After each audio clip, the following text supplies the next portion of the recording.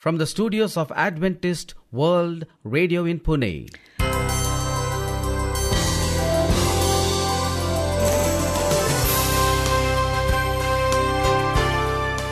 A very warm welcome to you. This is the international service in English from Adventist World Radio in Pune. On our broadcast today, we have music. Followed by a story for children. With more music coming in, you will also hear a short message from God's Word. This is Maureen. I'm your host, Sharad. And you are listening to Adventist World Radio, the voice of hope. Let's begin our program with a song.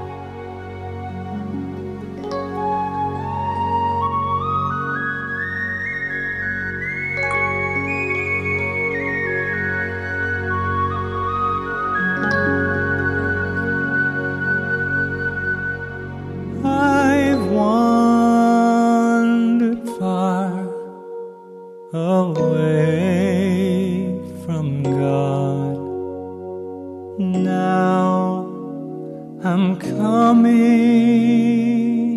home. The paths of sin too long I've trod, Lord, I'm coming home. I've wasted many precious years, but now I'm coming home. I now repent with bitter tears. Lord, I'm coming home. I'm coming home. Coming home. Never more to roam.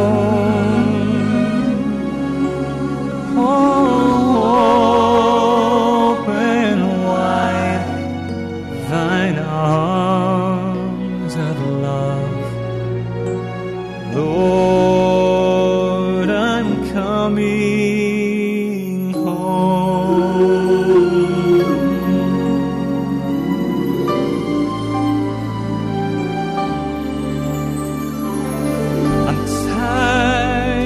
Of sin and straying, Lord, so now I'm coming back home. I'll trust thy love and I'll believe thy word, oh my Lord, I'm coming home.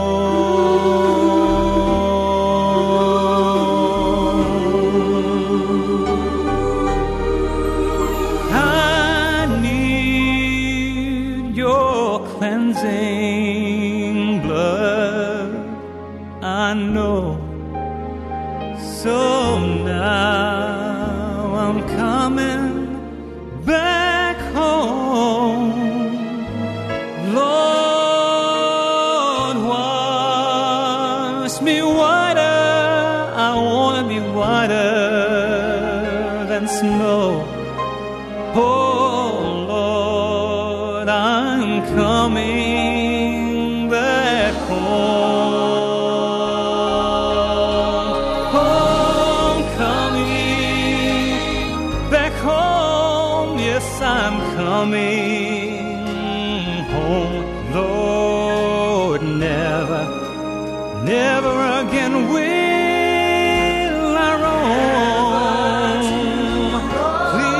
Please open wide thine arms of love. Oh Lord, I'm coming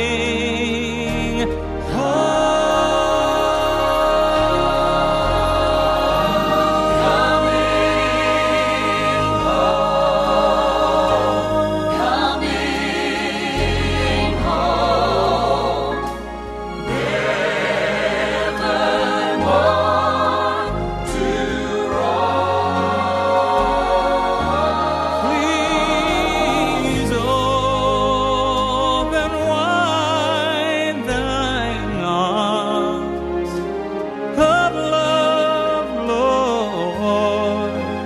I'm coming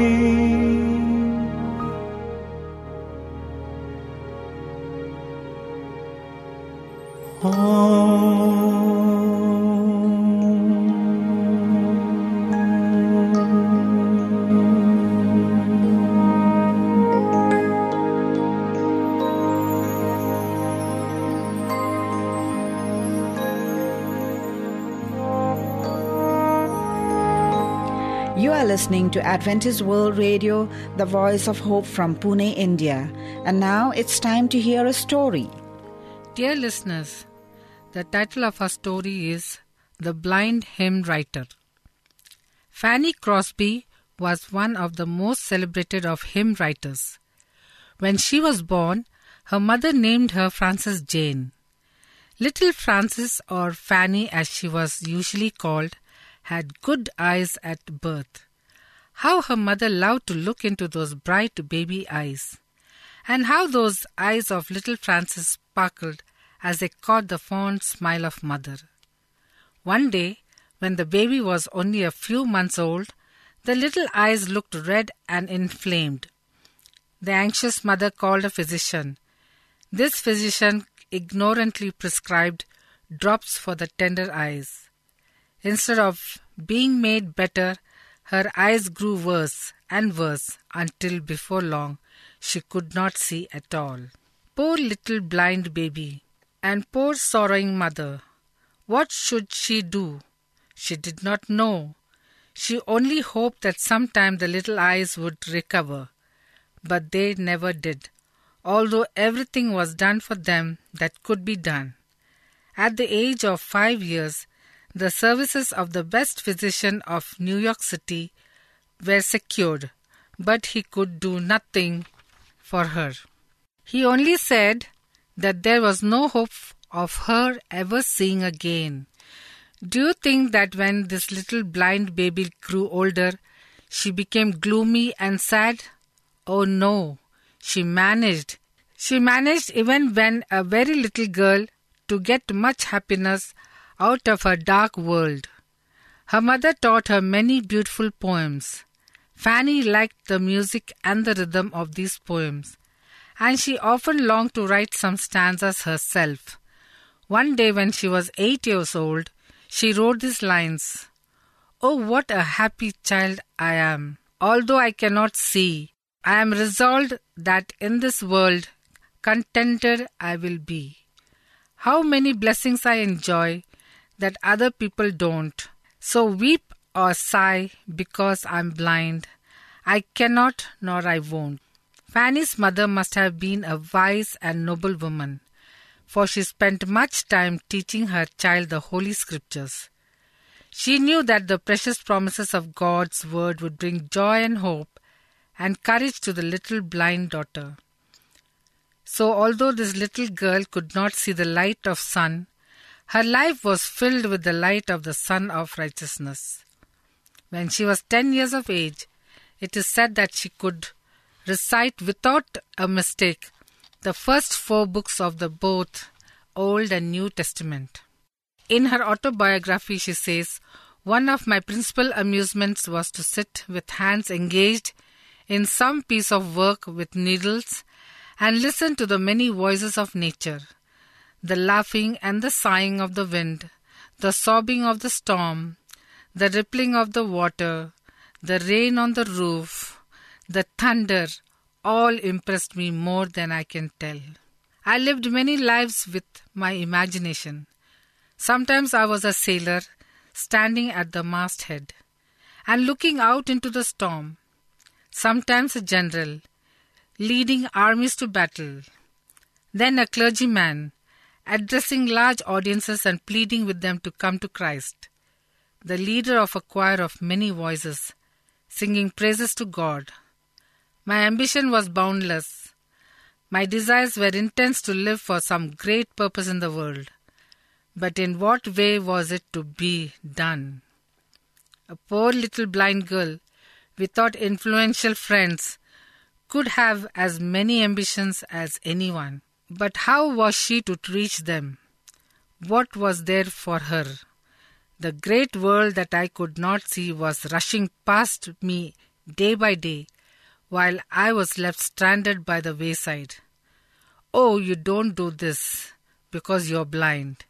You can never go there because it would not be worthwhile.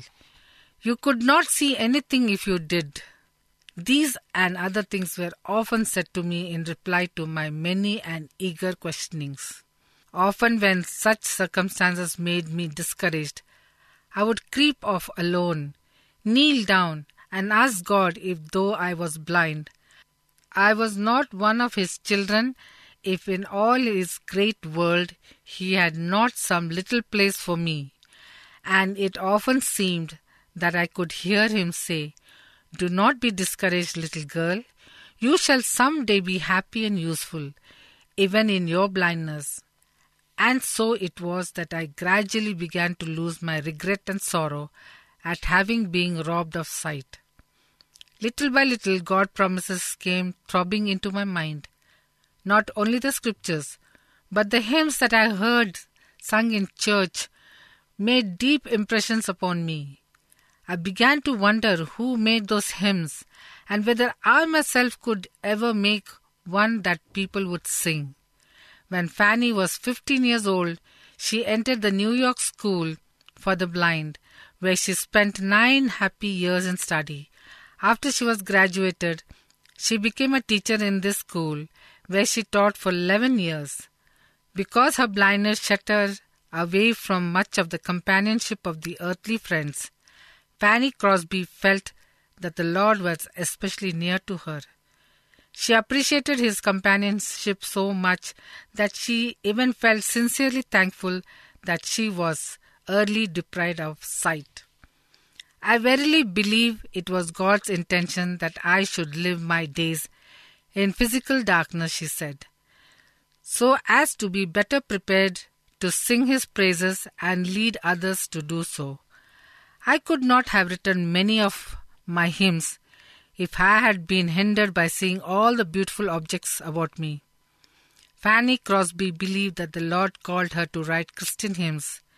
She was given to a Christian world more than 5,000 hymns in all.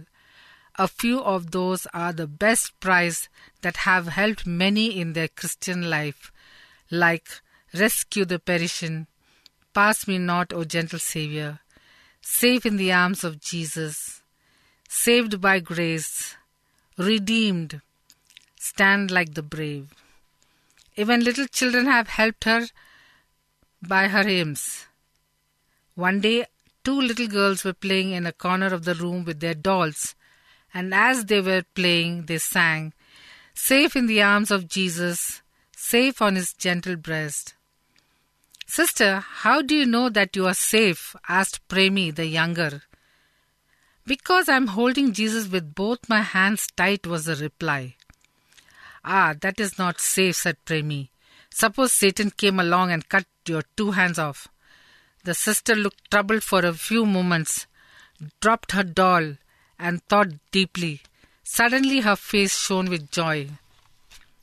"Oh, I forgot," she cried out. "Jesus is holding me with His 2 hands, and Satan can't cut his hands off, so I am safe." Fanny Crosby married a blind man, but she wrote all her poems under her maiden name. She died in the year 1915 at the advanced age of 95 years. She had lived a long and useful life, and to the end of time, her immortal hymns will live to bless others. Listeners, what a wonderful example of the blessing of misfortune. How different from the doctrine of faith, believed by millions in the world. How comforting to know that Jesus comes to call her from her peaceful sleep, her sight will be restored, and she will look not upon the perishable things of this world, but upon the incorruptible beauties of the eternal world. Dear listener, love, understanding, forgiveness, reconciliation, acceptance of one's fault, generosity, personal commitment to justice and peace are upheld as values which can guide a young person throughout life and bring peace and harmony on earth when they are practiced by all. Well, friend, to learn more on God's Word, you're welcome to write to us on Adventist World Radio, Post Box number 17, Pune 411001, Maharashtra, India. You can also email us on adventistmediacenter@gmail.com. Do follow these programs on our website, that is awr.org/English program. Before you hear God's Word, here's another song.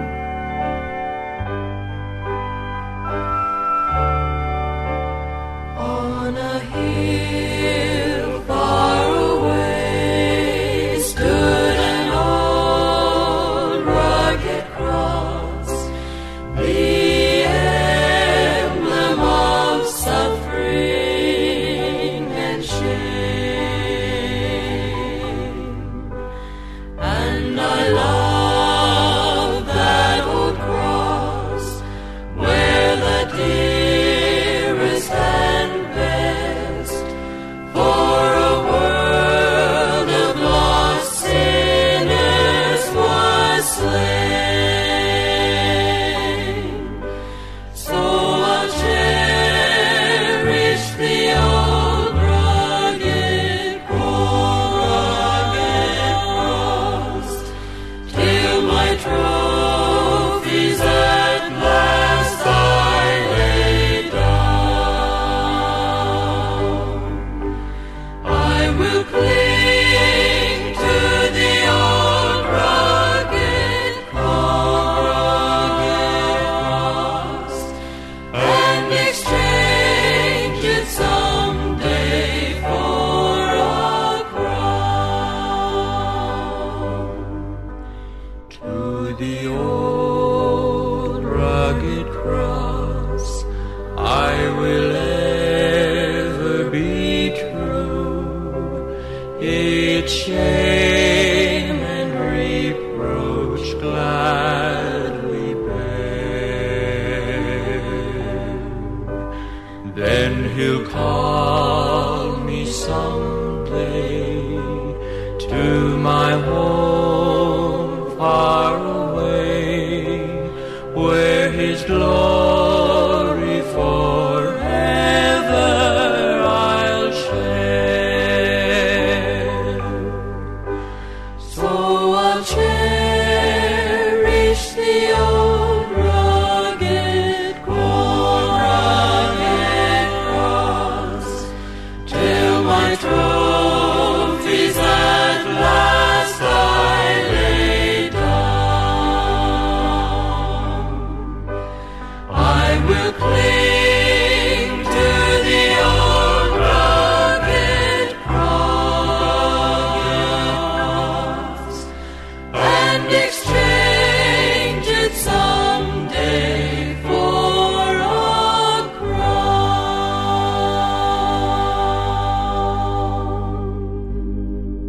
Time to hear God's Word.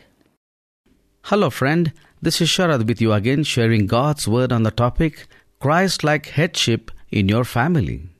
My dear friend, the Bible tells us that the man was created with attributes that would make him a successful family head.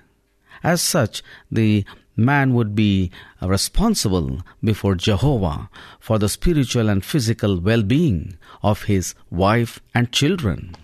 He would have to make balanced decisions that reflect God's will and be a good example of godly conduct. Ephesians chapter 5 verses 22 and 23 says, "Let wives be in subjection to their husbands as the Lord, because a husband is head of his wife, as Christ also is the head of the congregation. However, the Bible says that the husband also has a head, one with authority over him. The Apostle Paul wrote, "I want you to know that the head of every man is the Christ. In the turn of head of a woman is the man. In turn of the head of Christ is God." 1 Corinthians chapter 11, verse 3. The wise husband learns how to exercise headship by imitating his own head, Jesus Christ. Jesus too has a head, God the Father, and he is properly subject to him. Jesus said in John chapter 5, verse 30, "I seek not my own will, but the will of him that sent me." What an excellent example, my dear friend. Jesus is the firstborn of all creation. Colossians chapter 1, verse 15. He became the Messiah. He was to be the head of the congregation of anointed Christians and the chosen king of God's kingdom above all the angels. Despite such a lofty position and such elevated prospects, the man Jesus was not harsh, unyielding, or overly demanding. He was not a despot, constantly reminding his disciples that they had to obey him. Jesus was loving and compassionate, especially toward the downtrodden. He said, "Come to me, all you who are toiling and loaded down, and I will refresh you. Take my yoke upon you and learn from me. For I am mild-tempered and lowly in heart, and you will find refreshment for your souls. For my yoke is kindly and my load is light." Matthew chapter 11, verses 28 to 30.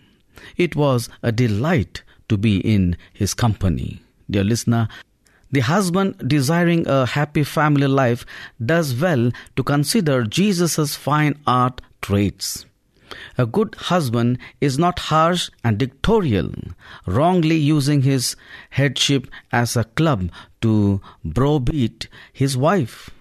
Rather, he loves and honors her.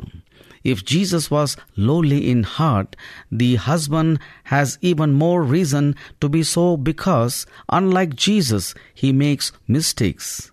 When he does, he wants his wife understanding. Therefore, the humble husband admits his mistakes, even though the words, "I am sorry, you were right," might be difficult to say. A wife will find it much easier to respect the headship of a modest and humble husband than that of a proud and stubborn one. In turn, the respectful wife also apologizes when she is in error.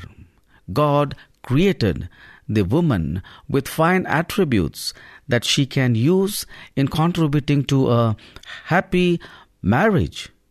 A wise husband will recognize this and will not stifle her. Many women tend to have greater compassion and sensitivity, qualities that are needing in caring for a family and nurturing human relationships. Usually, the woman is quite adept at making the home a pleasant place in which to live. The capable wife, described in Proverbs chapter 31, had many wonderful qualities and excellent talents, and her family benefited fully from them. Why? Because the heart of her husband has put trust in her. Proverbs chapter 31, verses 10 and 11. My dear listener, in some cultures, a husband's authority is overemphasized, so that even to ask him a question is considered disrespectful. He may treat his wife almost like a slave. Such a wrong exercise of headship results in a poor relationship not only with his wife but also with God. On the other hand, some husbands neglect to take the lead, letting their wives dominate the household. The husband who is properly subject to Christ does not exploit his wife or rob her of dignity. Instead, he imitates the self-sacrificing love of Jesus and does as Paul counseled. Husbands, continue loving your wives, just as the Christ also loved the congregation and delivered up himself for it. Ephesians chapter 5 verse 25. Jesus Christ loved his followers so much that he died for them. God bless you, dear listener, as you love your spouses like Jesus did. May God give you the strength to obey him. Let's pray. Our gracious and loving Father, we thank thee for Jesus who obeyed your law. Help us to follow the example of Jesus Christ in every walk of our life.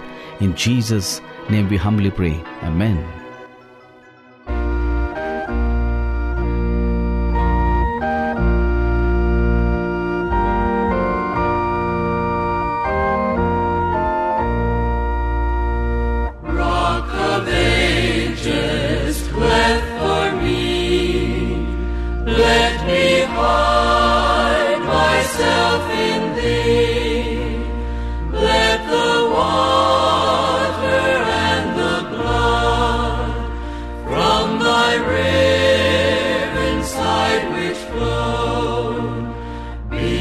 Sin, the double cure, cleanse me from its guilt and power. When my pilgrimage I close, victor o'er the last of foes, when I soar to worlds unknown, see thee on thy judgment throne, Rock of ages, cleft for me, let me hide myself in thee. With this, we have almost come to the end of our broadcast. To know more on God's Word, you are always welcome to write to us on Adventist World Radio, Post Box number 17, Pune 411001, Maharashtra, India. You may also email us on adventistmediacenter@gmail.com. We also invite you to visit our website for these programs, and that is awr.org/English program. This is your host, Sharad. And I'm Maureen, signing off from Adventist World Radio. Do join us again along with your family and friends. Until then, we wish you goodbye. And God bless you.